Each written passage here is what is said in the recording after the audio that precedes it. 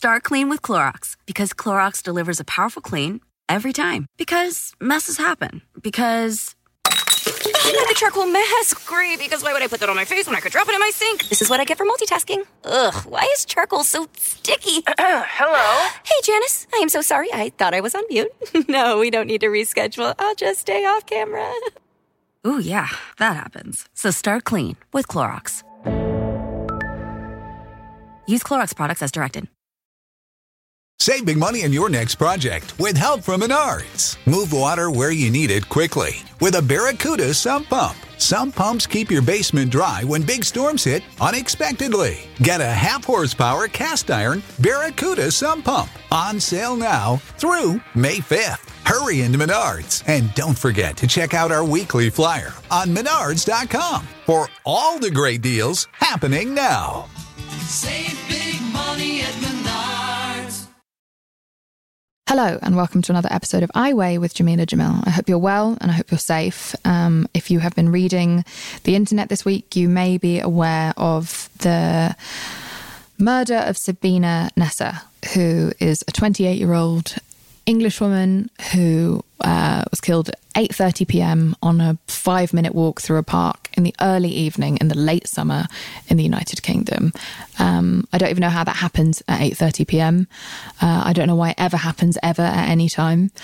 We already went through all of this with the Sarah Everard case. If you haven't heard about the Sabina Nessa case, it may be because she is a woman of colour and there has been distinctly less coverage of her death. So I just want to make sure that I am paying tribute to this apparently beloved and kind, beautiful young woman whose life was taken by almost definitely a man who didn't know how to fucking control himself. And I'm so sorry to anyone listening to this who feels frequently unsafe just because of their gender, just because we live in a society that has still not chosen to treat the cause of male violence and misogyny and instead just puts all of the pressure and the responsibility onto women to manage men's complete lack of fucking self-control.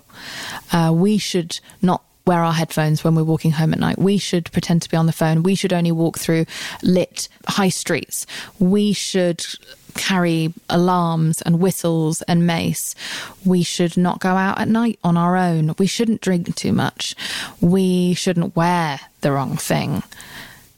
We should get home safe and early. We should spend our money on cabs because it's not safe for us to take an affordable form of public transport after the sun goes down. We should do everything.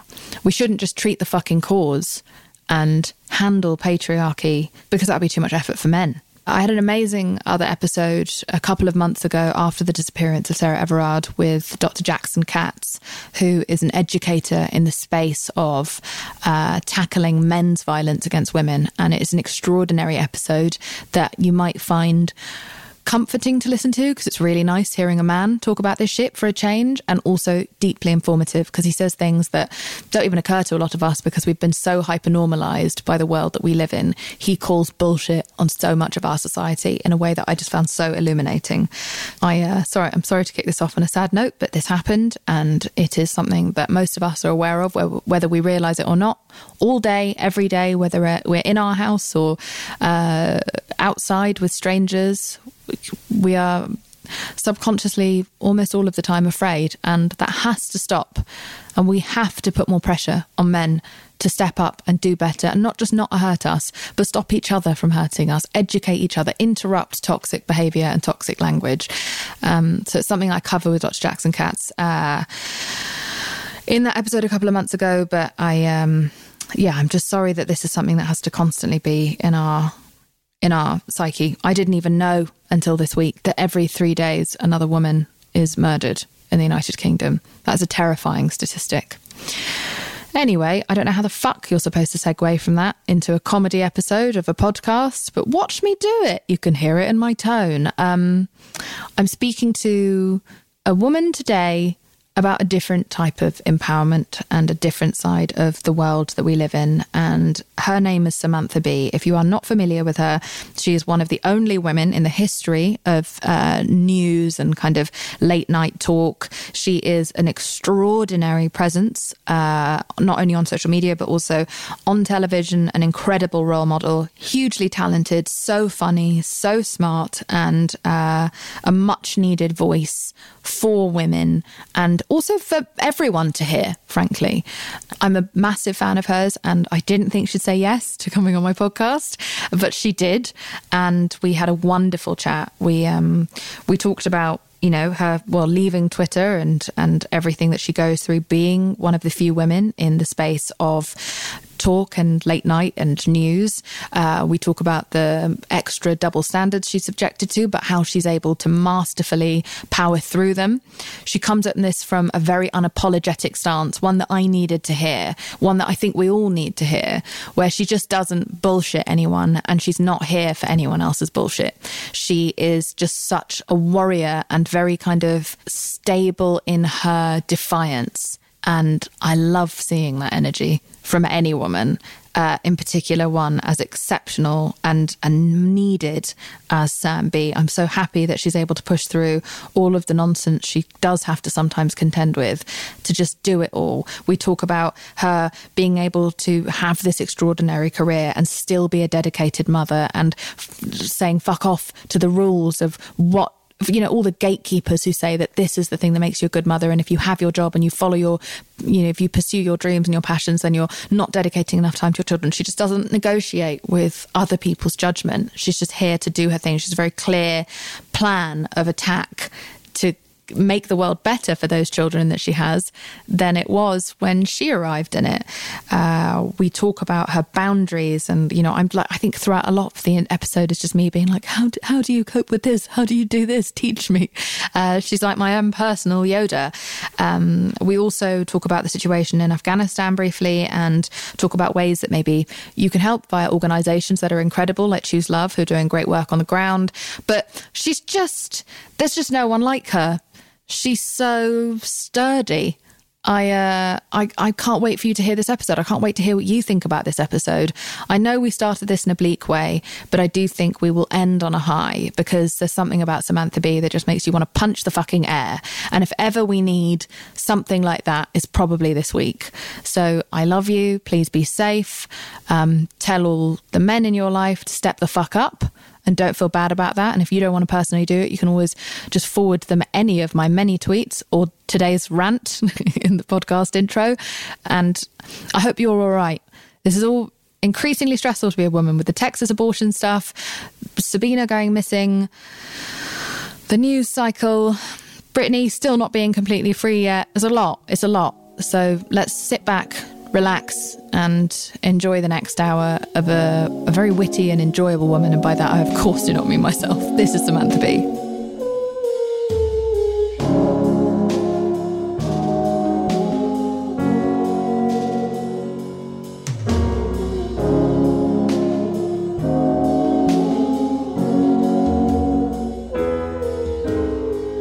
I can't quite believe you're here. Samantha Bee. I'm so Welcome excited. to My Way. Hi. Thank you. Hi. I'm so excited to be here. I'm really starstruck by you because I think you're so excellent and such a great role model in so many ways. But also you have, because I got here not long before you started your own late night talk show. You have been how I've learned American politics, and you've been where I've gotten American news. So everything that I get wrong is actually your fault, which is It's my unfortunate. fault. Yeah, I'm so sorry. So. I wanted to be a better mentor. No, it's just one of those things that's so surreal when someone kind of almost becomes your teacher, your guide into this completely different political landscape. Sort of equally corrupt as mine, but in more complicated, nuanced, and more overtly racist ways. Yes. But equally racist inherently. It's surreal to have you here now. I'm so excited. Yeah. Oh my God. It makes me feel like I'm having a delusion. That's what it is. Mutual Admiration Society, because I think you're awesome. You're so sweet. Oh boy. How Anyways. are you? How have you been? You've been, it's been a lot. Like the last year and a half, having to do so much of your show from home, being able to pull that off, but also just generally, how has your mental health been? There's been so much news coming. I can't imagine being in the news space especially in the last, really just the hellscape of 2016. Since when you've been you know what? We did take, I will say that we took a long break over the summer, and that was actually very beneficial. Like, I don't even think that we knew how much we needed it until the break was almost over. And then we went, oh, thank goodness. Like, what a lucky thing that we decided to just kind of like put the brakes on for a few weeks and actually like walk away. And it took me a really long time to walk away because it was just like a lot and I don't know. It's not like I feel like everything is dissipated and everything's great now. The world is absolutely exploding, and COVID's re-exploding, and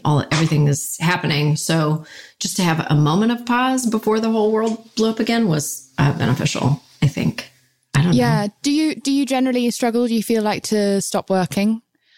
Do you have a sense of like, because I imagine, and being a woman generally, and then on top of that, being a woman in this industry, there is also kind of like external pressure just to keep going, don't miss anything. You've only got one shot. You've got a sprint, not a marathon.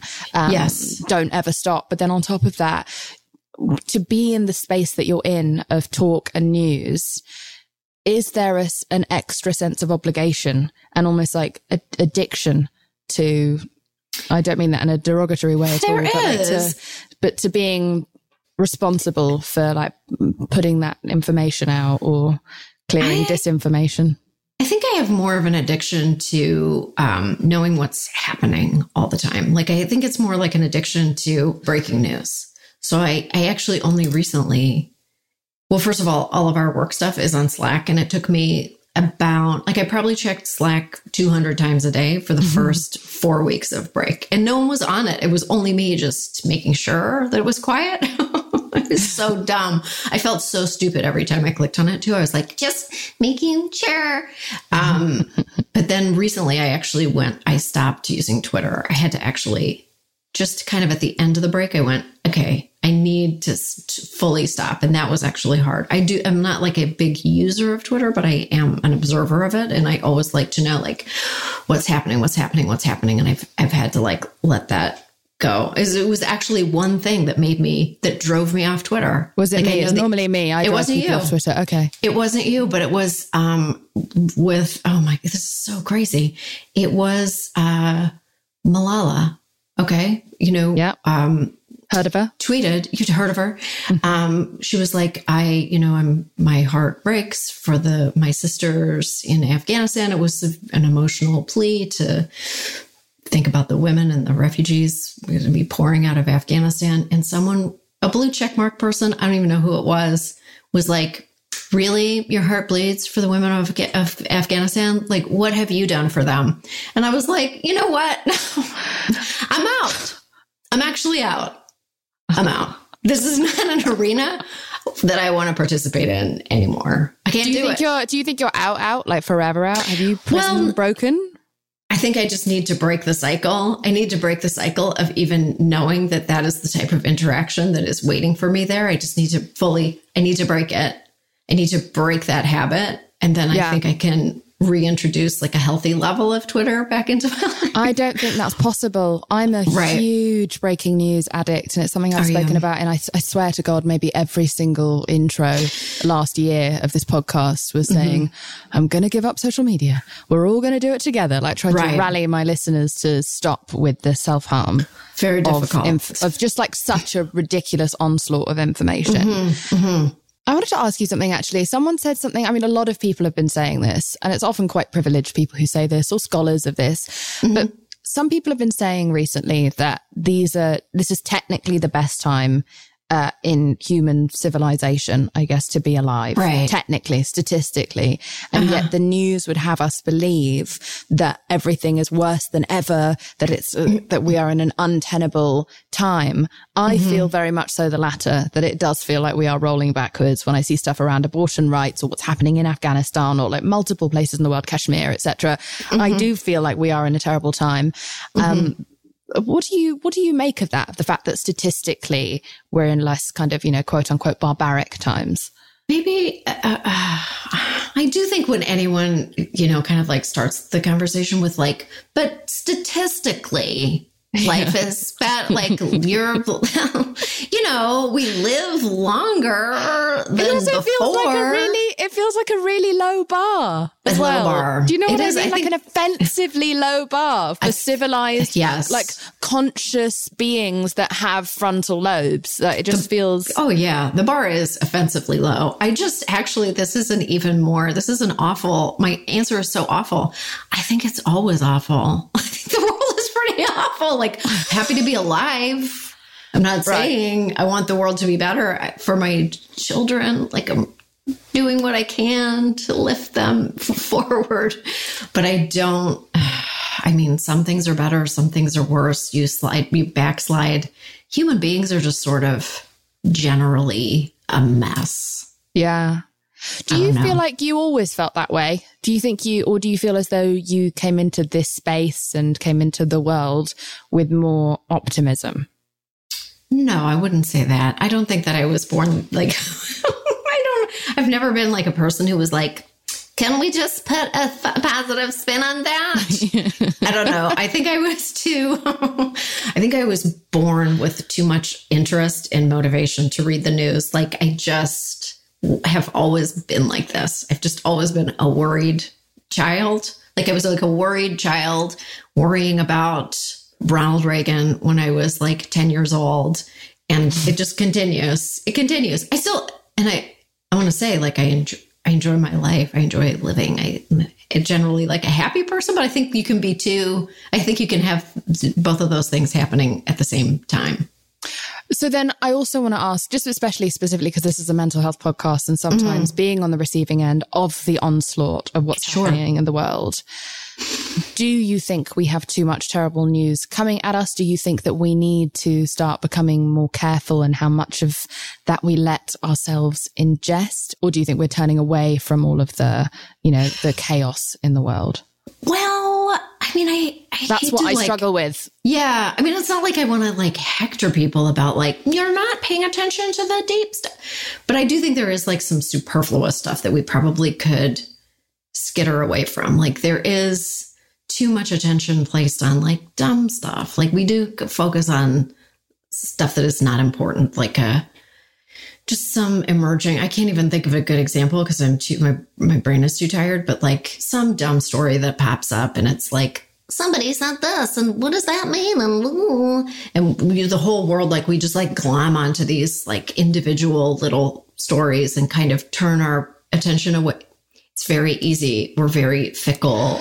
It turns our attention away from things that we actually should be thinking about. That reminds me a lot of what you said that I think I found so compelling.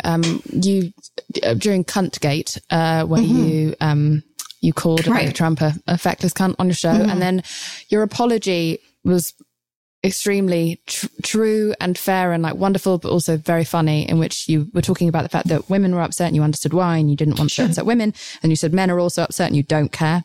But then you also said, and I think this was the part that I found the most poignant about your apology that I feel like very few people ever say, is that like you felt, and pardon me if I paraphrase this incorrectly, but you said that you regret being a part of the distraction of the news cycle, like giving cause for everyone to look away at you rather than the things that you are trying to raise awareness around. I think I feel very similarly whenever I'm in the hot seat of a controversy. I'm always like, that's the biggest regret, is that like, fuck, now I've accidentally taken up loads of space. It's not about the fact that I'm embarrassed in front of everyone or this and the other. I got very little ego left after 13 years of this business. It's just been sort of chiseled away. But when I'm in the midst of a controversy, even when it's lies and a smear campaign, I'm just gutted because I'm like, fuck, that's exactly what they wanted. That's exactly what the powers that be that I threaten want, is for everyone to be looking at me rather than them, who I have been pointing Yes. So I think that it was so frustrating. I will never not be mad about this. And it actually brings up like white hot anger inside me. Oh, sorry. Like, no, it's good. It's a good thing. It's like really good to summon every once in a while, because so much of and then like, because Cuntgate was like, it went around the world. Like I had friends in Guatemala who were like, what did you say about Ivanka Trump? Like, why am I reading about this here? And people in China, like it was crazy. And when the news reported on it, like, and I mean like across every network, it went on for days. It was out of control. It wasn't that big a deal what you did compared to anything Bill Maher has ever done. Not that that's the fucking point, but I'm just saying. It just wasn't a big deal. It just wasn't a big deal. And I saw so many newscasters get on their respective programs and go, and the real shame of it is that it distracts from the real story of migrant children. Now, if we can just get back to Cuntgate, and why would a woman say that vicious word on TV? I'm like, you literally are the news. You don't get to like chastise me for distracting you from the major issue that you're not talking about. Clear the fucking deck of this miniature fucking minor kerfuffle. It's a nothing. It's a nothing scenario. Yeah. Now's when you go, and that's why we're now going to pivot away from this dumb thing and actually talk about migrant children. Like that's the opportunity that wasn't taken for days. I couldn't believe it. I will never forget it. I will never forget that feeling. I will never forgive those people. And I know I can see all of their faces doing that exact thing. And I hope that I never forget how angry that makes me. And it remains consistent. I just broke out so many sweat patches, like all over my body. Feel like, you know what I mean? Dude, I really feel you. I remember that like my biggest sort of global controversy, I was truly all over the news. It was on page 6, it was on CNN, like it was everywhere. Right. As to whether or not I was actually queer. Oh my God. I was at the beginning of the pandemic, whether or not my disability like is actually a bad, or like if it even really exists, like Ehlers-Danlos syndrome, which I have, like, does it really exist? Is it a red flag? Is she really sick? And it's like people were dying around the world in a pandemic. Global pandemic. Yeah. And so it put me in a situation where like for not very long, I wanted to defend myself, and I did very briefly. And then it started to like dawn on me that much bigger and worse things are happening in the world. And I was like, if I keep fighting this, people are going to stop talking about the fact that we don't have fucking healthcare in this country and people are dying everywhere.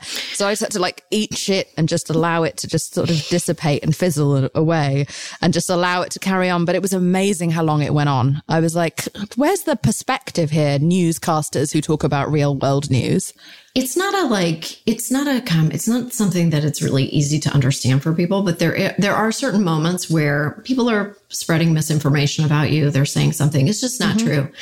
And you just have to eat that shit sandwich, because you know that if you give it oxygen, you give it a second life and a third life and a fourth life. And actually, the more they provoke you and that you take that bait, and you want to defend yourself. You want to say, this is not true. Like, this is just like, how do you do it? Because I'm bad at eating shit. Like, I think I have like an intolerance. Maybe I'm too good at eating shit. So like, I don't know that maybe together we would find the perfect balance. But I do want to talk to you about this. Like, yeah, like I just always wonder what it's like to be you. Because God, you are, it's so boring. But it's so boring. But, how have you kept your shit together with being such a relentless target for so many people, and not just the fucking right, which is what annoys me. Not just the right. Yeah, no, not at all. When it's the left, the liberals, like how do you keep it together? Like, I need to know, for me, and I think for everyone on here, because you don't have to be famous to be subjected to scrutiny, gaslighting, misogyny, and misinformation being spread around you. Well, I actually really have a very disciplined tune out vibe. Like I'm very disciplined about not reading people's comments about me. Like that is my. Did you ever? Superpower. Absolutely. Oh, 100%. When I first started at The Daily Show was 2003. Mm-hmm. And like back in the old days, it was just like your IMDb. When you would take your horse and cart. You would take your, yeah. It was just like an IMDb like chat. So underneath the little article about you or underneath your little face and your like Q meter was just like a little chat board of people who said shit about you or liked you or whatever. And I would Google myself. So I would like do a segment on The Daily Show and I would Google myself, and then I would like, my heart would break. I would be like sobbing on the floor because nobody ever says anything. Even if 90 people say something nice, you're going to read that like one comment of the person who's like, I wish that she would be dead. I hate her. So I really ingested a lot of that for a lot of years. Shit. And then what did that do to your confidence? It was so incredibly undermining. And you know, meanwhile, you're trying to like do your job and you're like, well, I hope that Hanzo Hattori from the IMDb chat board likes what my latest offering. And then I was like, I fucking can't do this. And I actually, this is not a solution that I really recommend to anyone, but I did start having children, and then I just didn't have time. Like, it actually was just like, so, you know, like, have children, get a hobby. Like, I don't know what they were, my hobby, and I spent so much, you know, I just didn't have a lot of time to really read people's shit about me. And then it became a discipline. And then I was like, wait, why am I checking in with strangers about how they feel about me as a person and their judgments about me? Why don't I just focus on like what the work that I'm doing and just keep moving forward and just like keep one foot ahead of the other? So have you managed to secure like a full vacuum? You don't get friends texting you being like, are you okay? Because that's what I get. I don't read the comments, and then I get fucking sometimes messages from people I love and trust who genuinely are just looking out for me being like, oh, the internet's really coming through today. I'm just checking in. And I'm like, fuck, is it? What have I done now? Fuck. Well, like, why am I? They're like, you're trending. And I'm like, why am I trending? I didn't do anything. Like, well, they have to stop. They have to stop doing it. They just have to treat you like a normal person, and like, they have to understand your discipline. They have to honor your discipline. I have had to tell people in my life, I'm like, please don't tell me. Like, I don't want to know, you know, because my family, if they heard about something you know, they'll call me from Canada and they're like, I'm so sorry this is happening to you. And I'm like, oh no, what's happening? Why are you? It's the same thing. And so finally I was like, you have to know, I'm not going to tell you when I'm doing something. Like, if I go on Colbert, I'm probably not going to tell you, because not that it's a secret, but I'm not going to think to tell you. So you don't think to tell me when someone's talking shit about me. Like, just don't tell me. I don't want to know. It doesn't help. It doesn't help. Yeah, that's excellent. Well, I mean, that's a good idea. And I think I will start to put that out, but it just stresses me out because I'm just not reading it, because there's no point. Yeah. There is a, you know, and I've spoken about this again, like plenty of times publicly and on Instagram, etc. But there is a particular hatred of women with opinions. And I guess that's something that I would like to talk to you about. You've experienced it personally. Sure. Also, you've watched it happen to, I mean, of course, you've watched it happen to many public figures, but in particular politicians. And I wonder how you feel about it. Do you feel like it's getting better? Do you feel like it's getting worse? Because, you know, Gloria Steinem says that after any kind of, you know, after any movement of progress comes a tremendous backlash. Like, a backlash is always a sign that there has been a significant moment of progress for any kind of, you know, minority or repressed group. You know, before 2016, when we all thought that Hillary Clinton was going to win the election, not that would have solved the world's problems, because it really and truly would not have. We would still have a lot of problems, you know, in a different way. Yeah, perhaps less white supremacist rallies. Maybe less. Slightly fewer. We would joke around the office. We'd be like, okay, well, after she wins the election, let the backlash against women begin. And boy, like, it just happened so much faster than that. It happened, you know, like the day after she lost. I thought it would take a little longer. I'm consistently pretty surprised by how fast the cycle goes, but it is a cycle. And I really don't think it's getting better at all, actually. I'm sorry. No, it's fine. You shouldn't. No, you shouldn't think anything. I also feel the same way. You know, I wish it was. Attacks on people like AOC or so many of the outspoken women in the space who just I just think are so wonderful for carrying on.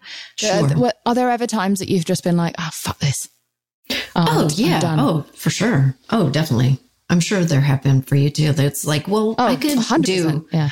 I'm still, I still sometimes go, well, what can I do other than, there's other stuff I can do. I have other skills. Like I'm good at a lot of different things. What's a thing you would do instead? I want to work in a deli. Well, no, I'm deadly. I'm fucking deadly serious. Good with a meat slicer. I'm good with a meat slicer. I'm good with any kind of a sandwich spread, really. Like I make great sandwich spreads, but also it's mostly that, and I'm sure this is against every food code, hygiene code, but I just want to like try everything, so it just feels like I would get first dibs. Great. On all of the... First dibs on all the nosh. You get to try everything. All the stuff, so... I waitered for so long and I really am quite good at it. I'm not the most congenial waiter. Like I'm not your best friend server, but I... Sell the shit out of the specials though, right? I'm very good. I'm very organized. Like you're going to get your food. It's going to be hot. Okay. Like it's going to come to you in a timely way and it will be an organized meal. It's going to come in the right order. I'm not your friend, but we're not friends. Yeah. We're not going to party afterwards, but you're going to get everything that you want out of this evening and I'm just going to disappear. Okay. So I always think, well, I could go. I've always got that. I've always got that skill set. So do your friends and partner ever get stressed for you and wish that you would quit? They do. I don't think that they wish. I think that my family maybe is ready for me to stop. Although, do you mean like your immediate nucleus family of your kids and husband, or are you talking about like, extended family? I was thinking more like parents, step parents. Totally. Like that. I don't think that they're. I think that they'll be happy when I finally stop. I think they'll be happy when I stop because they realize and they see how much when I'm working, I'm quite checked out of a lot of conversations. Like I'm checking out. Our love is real. We're having great conversations. And sometimes I just disappear and I'm there. I'm physically there and I've disappeared. And now, everyone used to gently go like, hey, hi, we're over here. And now they're just like, she's gone. She's gone. She's gone. And sometimes and I can hear them and I'm like, oh yeah. Sorry. I'm back. So finding that balance of like, she's gone. She's not reachable. Let's go into the other room. Yeah. Everyone in my house does that. Everyone in my house does that. And my boyfriend definitely supports what I do, but is also, now he's okay because I'm okay. And I've just learned to actually, I don't know. I've decided to let just settle in to the mass dislike. I'm kind of into it. Like I'm free now.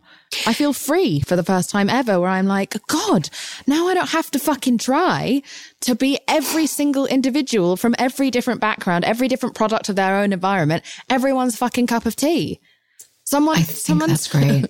Someone said, you can't be liked by everyone. You're not chicken fingers. And I saw that on a card that I have that I think I'm going to send to you just for these moments.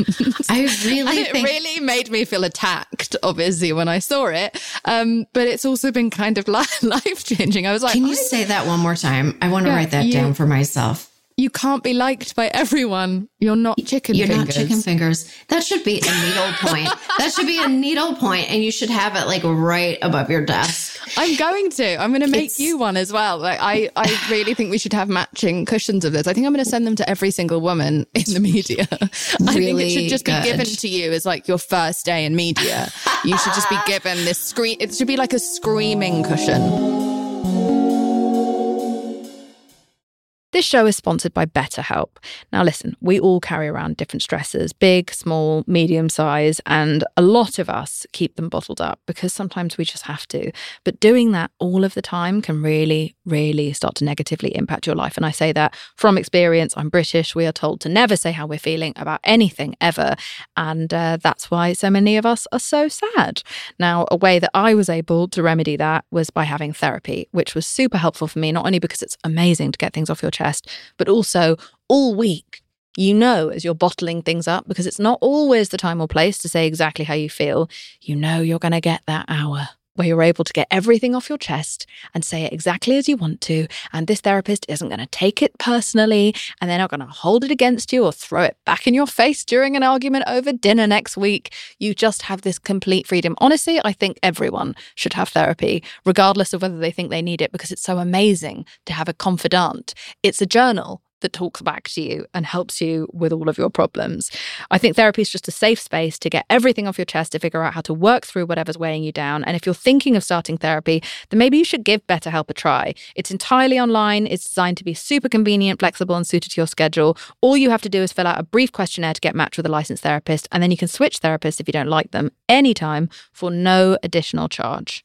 Get it off your chest with BetterHelp. Visit betterhelp.com/iweigh today to get 10% off your first month. That's BetterHelp, HELP.com/iweigh.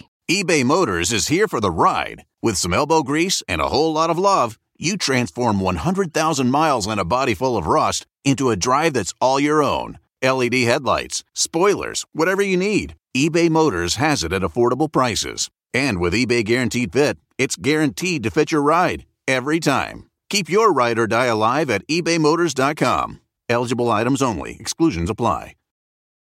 Start clean with Clorox, because Clorox delivers a powerful clean every time. Because messes happen. Because...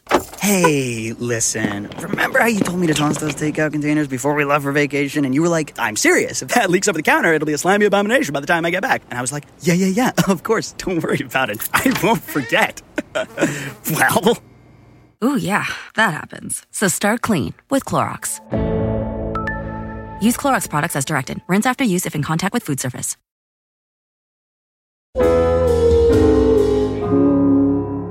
My kids are very helpful in this regard too, because they are so clearly the focus of my life, it's bad when they're like, she's gone. It makes me feel bad.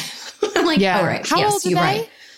They're 15 and 13 and 11. And they command a lot of time and good, loving energy. And they also don't give a flying fuck what I do for a living. Like, they just don't care at all. They don't think it's cool or great. They're just like, what's your work? Okay, that's fine. We want to go swimming. Are you coming?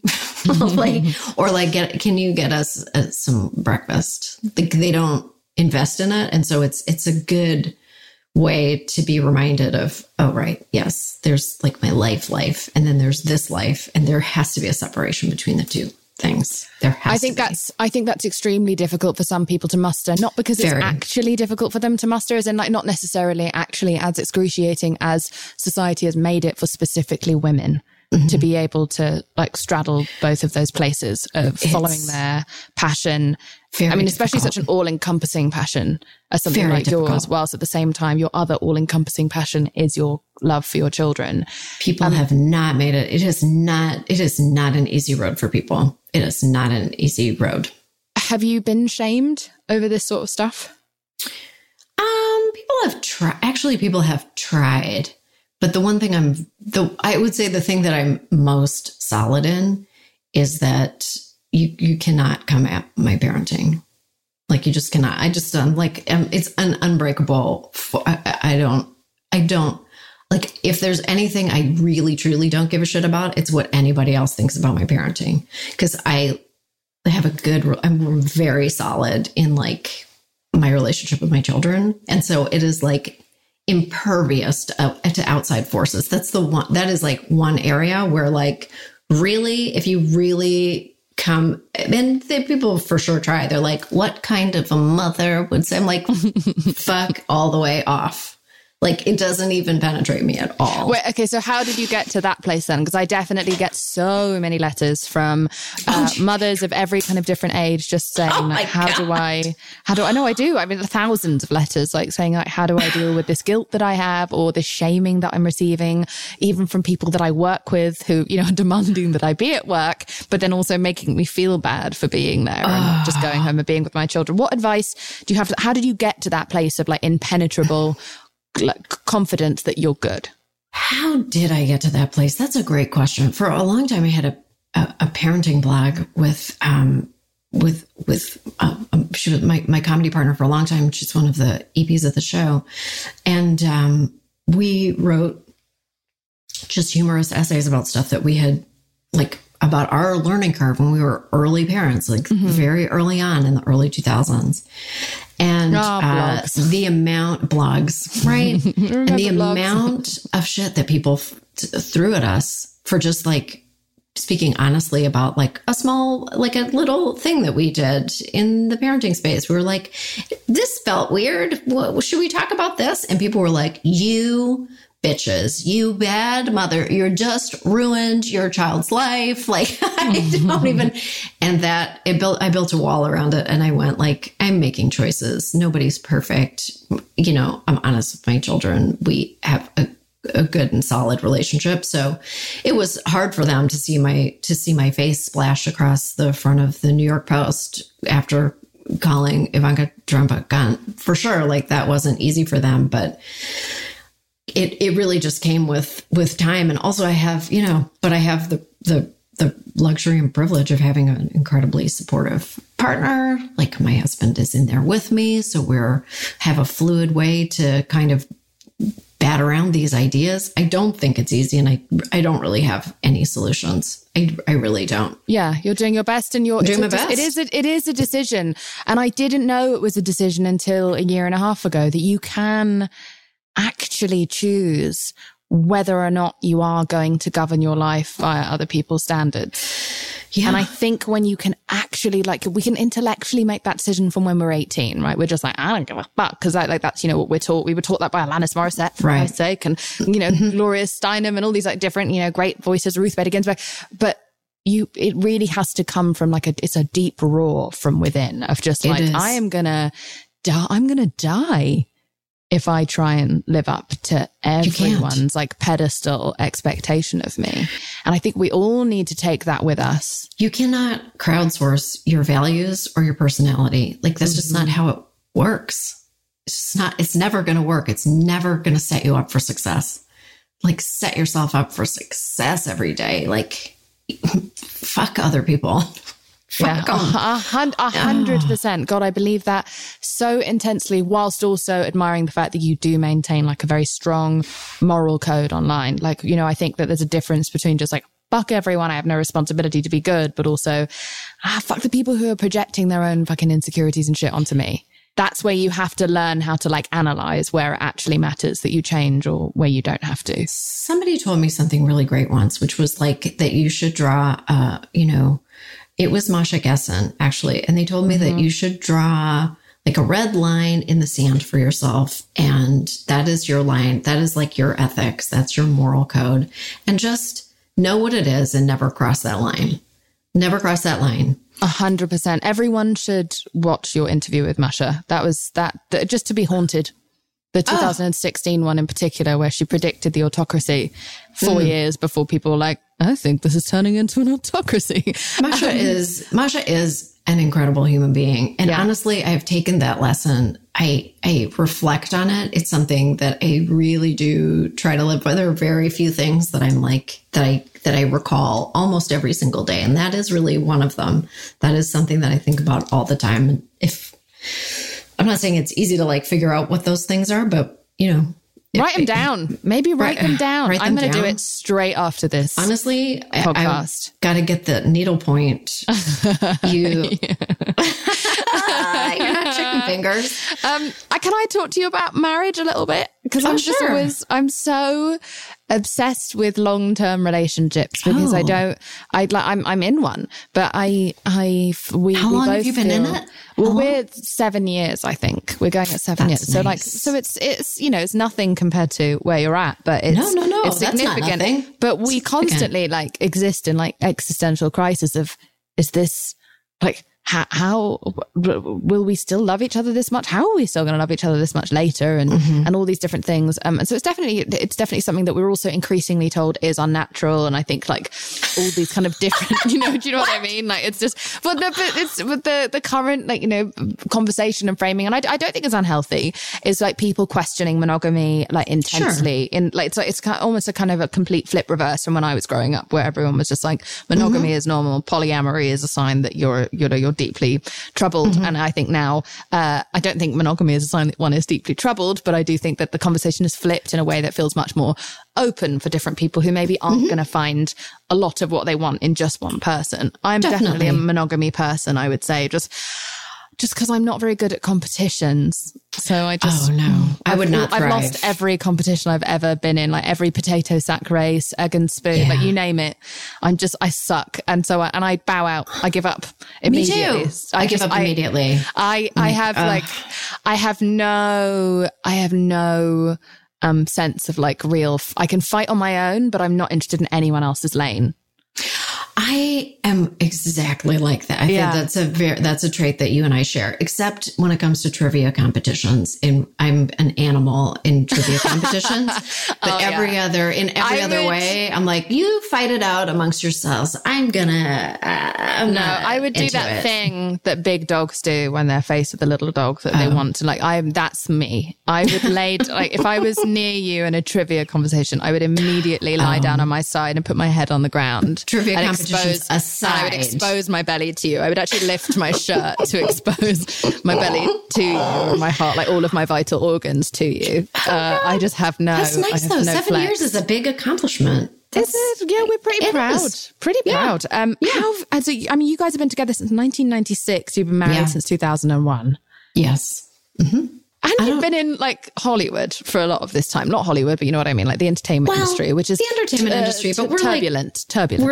We're not in that turbulent space. I mean just how, I don't mean so many attractive people around. So there's too many I just mean people to no, I mean, I just mean that it's a chaotic, non-rhythmic existence full of traveling all of the time and full of not always knowing what you're going to be doing next week. It's an inconsistent life.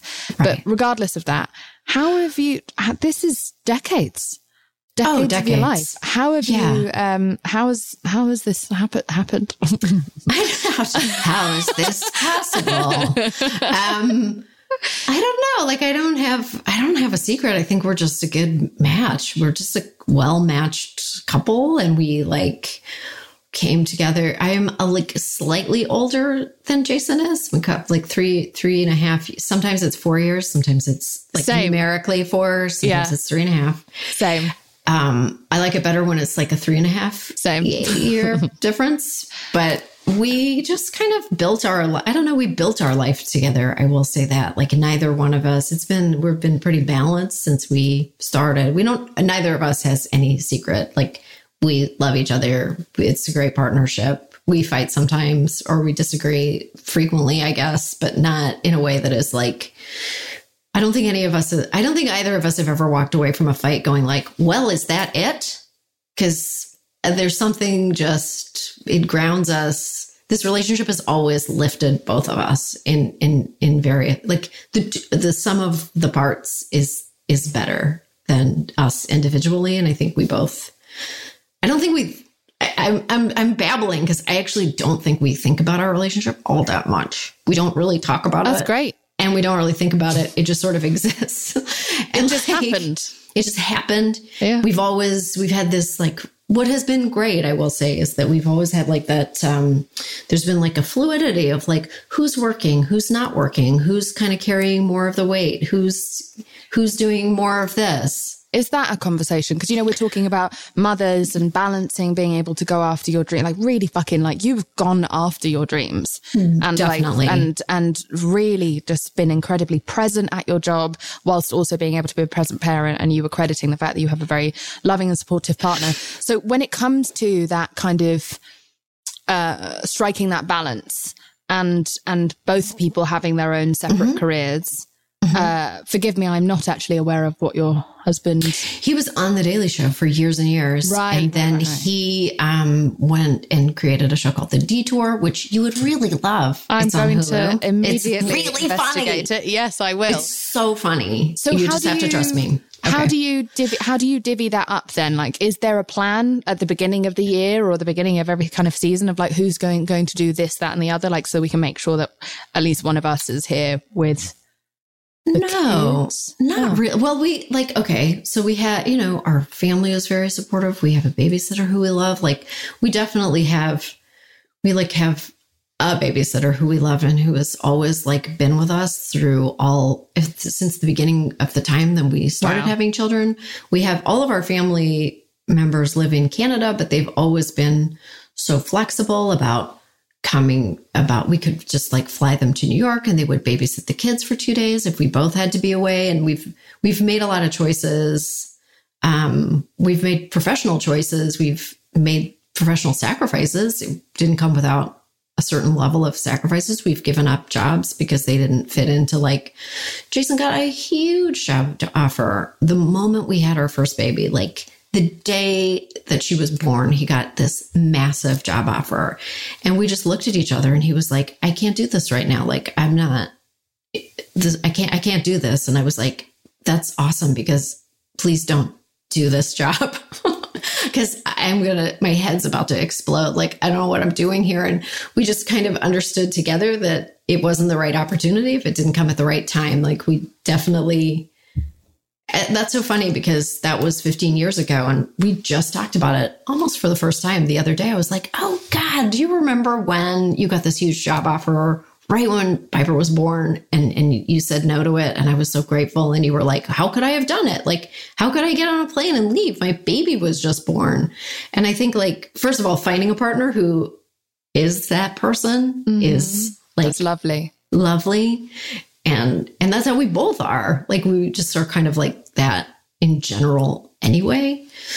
So we've had support. We've had the financial means to create a supportiveness. Like, when we need a family member to come across the border, we can fly them to come and help us. So we've had that kind of flexibility and the ability to do that. And that was really helpful.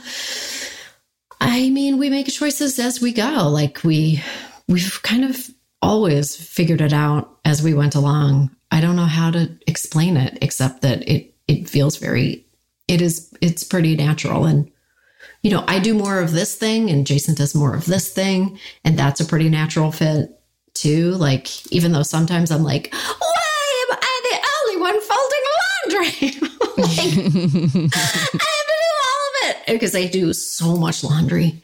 And that's the job that falls to me. And sometimes I don't like it, or like I do most of the cooking. And that falls to me. James does more of the cooking. Great. And I do a lot of the cleaning.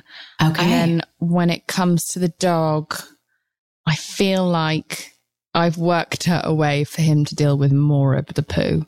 It's like nice. a 65-35 That's situation. Pretty good. You find your But I do a lot of levels. tidying. Yeah, it's a lot of tidying. I also am the one who makes sure that all of the great snacks are here all the time. So I feel like that's fair. I remember someone saying, and I'm totally paraphrasing, but it was like, you should try to have a partner who sort of believes in the same level of cleanliness that you do. Like, actually a set of partners who share an idea about how clean something should be is actually very valuable, more valuable than you think. Because if one person has an idea of cleanliness that is like scrupulous and like vacuum tracks in the rug and like glasses lined up like an orchard, and the other person is like, I love to be dusted in Cheetos and I like to have socks drying on the back of my sofa. That's me. it's hard. That part is hard. Like finding that balance that's a challenge. Yeah, I think that's great. I think that's what broke a lot of my friends up last year was cleanliness. I think that's actually quite profound. It's it sounds so profound. It's odd. It seems very basic. Like it seems very dumb to even talk about, but it 100%. It's meaningful. It's not nothing. This week, I mentioned Choose Love in this episode as an example of an organisation that I really, really love and respect. And they are helping so many refugees right now attain supplies, necessities and support. If you like this episode and want to learn more about Choose Love and how to help, then listen to our episode from last December with Josie Norton. It is one of the best episodes of this entire podcast. It's one of the only times someone actually managed to make me cry on this podcast, a taste of my own medicine. It's the most inspired you'll ever be, I swear to God. Check out the episode with Josie Norton about Choose Love and enjoy.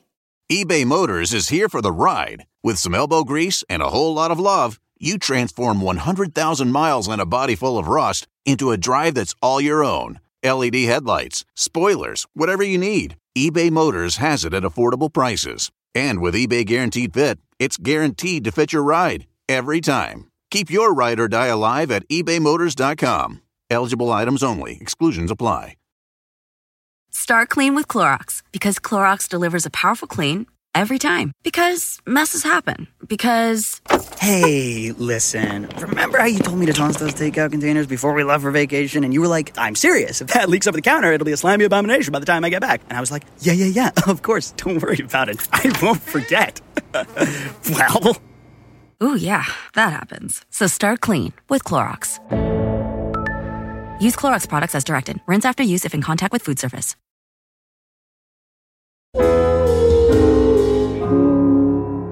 Okay, so I want to now just fully shift gears as far away from all of the sort of like more chilled stuff that we've been talking about. And I wouldn't say it's fluffy because I think that parenthood, being a woman under this much scrutiny, all these things are incredibly potent. But I want to talk about Afghanistan with you.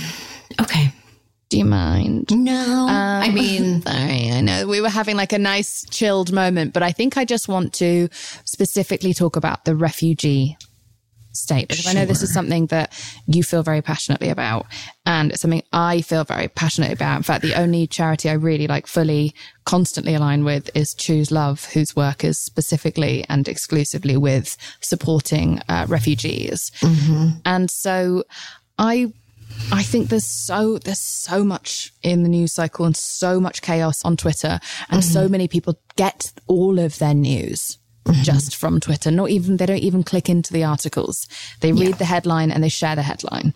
And there's a wealth of kind of skewering opinions around it. And I just kind of wanted you to sort of break down what has just happened and what the implications are for refugees and how we should be very careful about the way that they're being spoken about right now in the news. Well, we've done so much material on the show about refugees and asylum seekers. It's something I think about constantly. We think about at the show constantly, and I think about personally constantly. So I was just saying to someone, I was like, the deal is that how a person speaks and feels about refugees and asylum seekers to me tells me like everything I need to know about that person.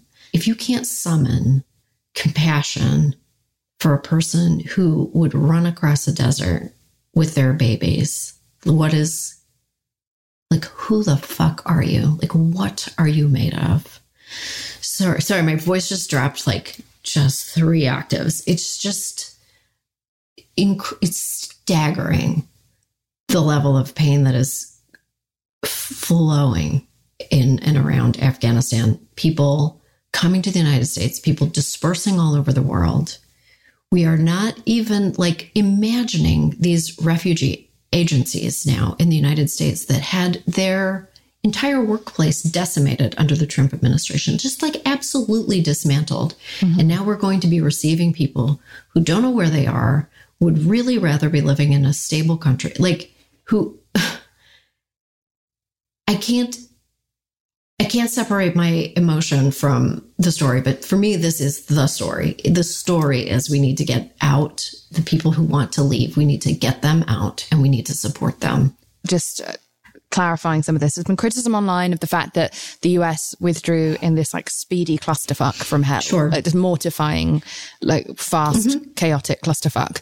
Yes. And then you have a lot of people just saying you should stay and fucking help and like make sure that people are safe. And then you have other people saying, well, them being there in the first place is what created and funded the Taliban. And this is, you know, like they've interfered so much. And it's the external interference of other countries for 120 years in Afghanistan that have been the problem. So there's no point in them staying. And this would always have inevitably happened anyway. Like really, like liberal politicians coming out and just being like, you know, this was always going to happen. Well, you can get really mired down in the details and like blaming each other and blaming 100%. And this is what I would have done and this is what we should have done and this is what, and all of that is valid or whatever. But like what is happening right now is that people need help, like literally right now. They need it like right now. That's the story. Like that is the story. Do you think that means the US going back in and maintaining a stronghold there?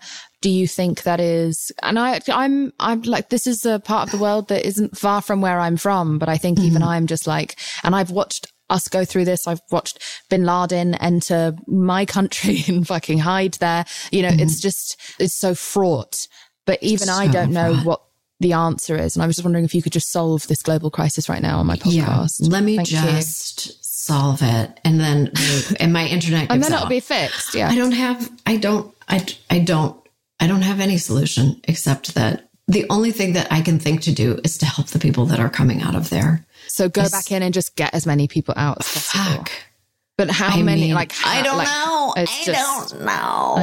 I know. But I also don't want to go like, it's too big a problem. Like 100%. So I'm sure we'll fix it on next week's show. Yeah, well, I mean, probably figure it out. 100%. Well, also, like, as one of the only women in the space, like, it really is up to you specifically to solve.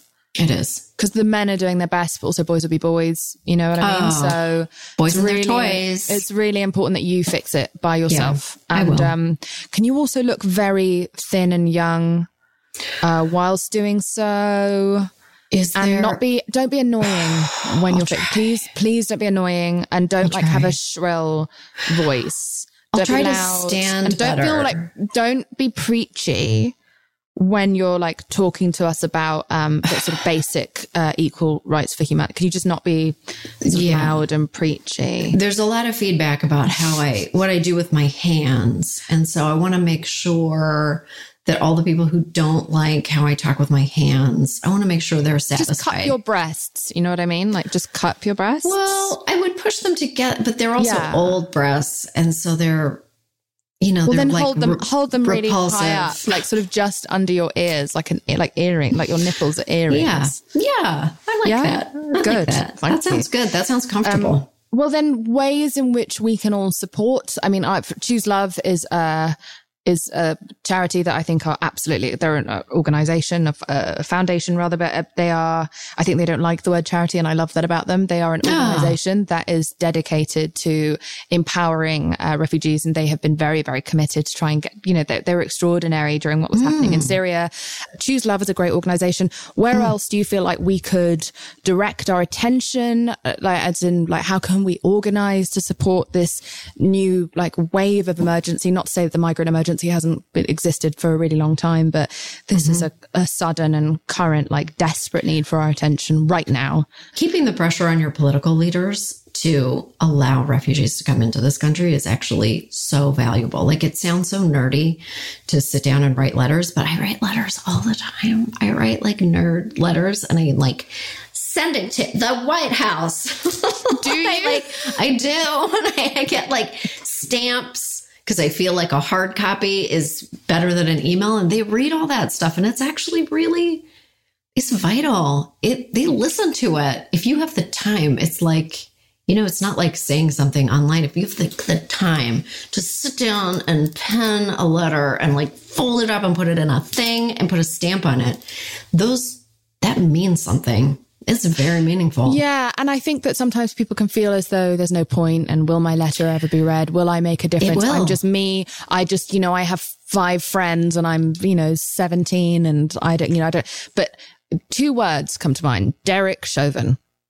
When it comes to proof of what people can do when we organize, when we become relentlessly loud and persistent, is that we were able to finally bring some justice to someone who had abused their power. Yeah. And so I feel as though that should be an inspiration, hopefully, to young people as to what they were so significant in achieving. Civic engagement can often feel like screaming into the void, but it is very impactful. It is very impactful. Yeah, someone's at the end of that void listening. Unbelievably. Yeah, unbelievably, yes. Yeah. Oh, Samantha, thank you so much for coming on to my podcast today. I really appreciate you. It was so nice to get to know you. And generally, I just really appreciate your presence and how you continue to sort of learn and form publicly, and the way that you are committed to the right. You reserve the right to change your mind or to make a mistake or to learn and to grow. And you have done for your entire career. No, I agree, but a lot of people don't feel like they can. And you prove that you can and you must. You must. Yeah. You cannot be perfect. Samantha, thank you so much for giving me so much of your time. I know that you are the busiest person in the world. Thank you for being on this podcast. But before you go, can you please tell me, what do you weigh? Oh, I definitely weigh my children and my family, for sure. Like, for sure. I'm not myself without them. That's lovely. Well, thank you very much, and go back to your very busy day. And I hope we get to speak again. Me too. I'm going to send you chicken fingers. Oh my gosh, that I'm going to make for you. This is incredible. That is the greatest. I love that so much. It's a great reminder. Have a nice day. You too. Thank you so much for listening to this week's episode. I Weigh with Jameela Jamil is produced and researched by myself, Jameela Jamil, Erin Finnegan, and Kimmy Gregory. It is edited by Andrew Carson, and the beautiful music you are hearing now is made by my boyfriend, James Blake. If you haven't already, please rate, review, and subscribe to the show. It's a great way to show your support. We also have a bonus series exclusively on Stitcher Premium called Ask Jameela Anything. Check it out. You can get a free month of Stitcher Premium by going to stitcher.com/premium and using the promo code IWeigh. Lastly, over at iWeigh, we would love to hear from you and share what you weigh at the end of this podcast. You can leave us a voicemail at 1-818-660-5543 or email us what you weigh at iweighpodcast@gmail.com. And now, we would love to pass the mic to one of our fabulous listeners. I am a cancer nurse, and I weigh every smile that my patients give me during their chemotherapy treatment.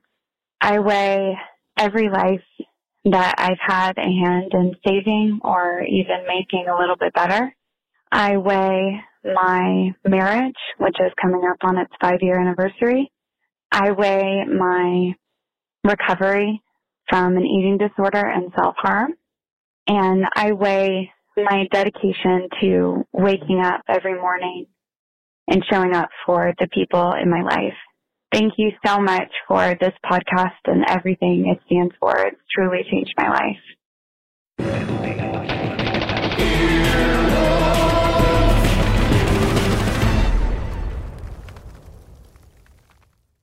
Start clean with Clorox, because Clorox delivers a powerful clean every time. Because messes happen. Because I got the charcoal mask. Great, because why would I put that on my face when I could drop it in my sink? This is what I get for multitasking. Ugh, why is charcoal so sticky? Hello? Hey, Janice. I am so sorry. I thought I was on mute. No, we don't need to reschedule. I'll just stay off camera. Ooh, yeah, that happens. So start clean with Clorox. Use Clorox products as directed.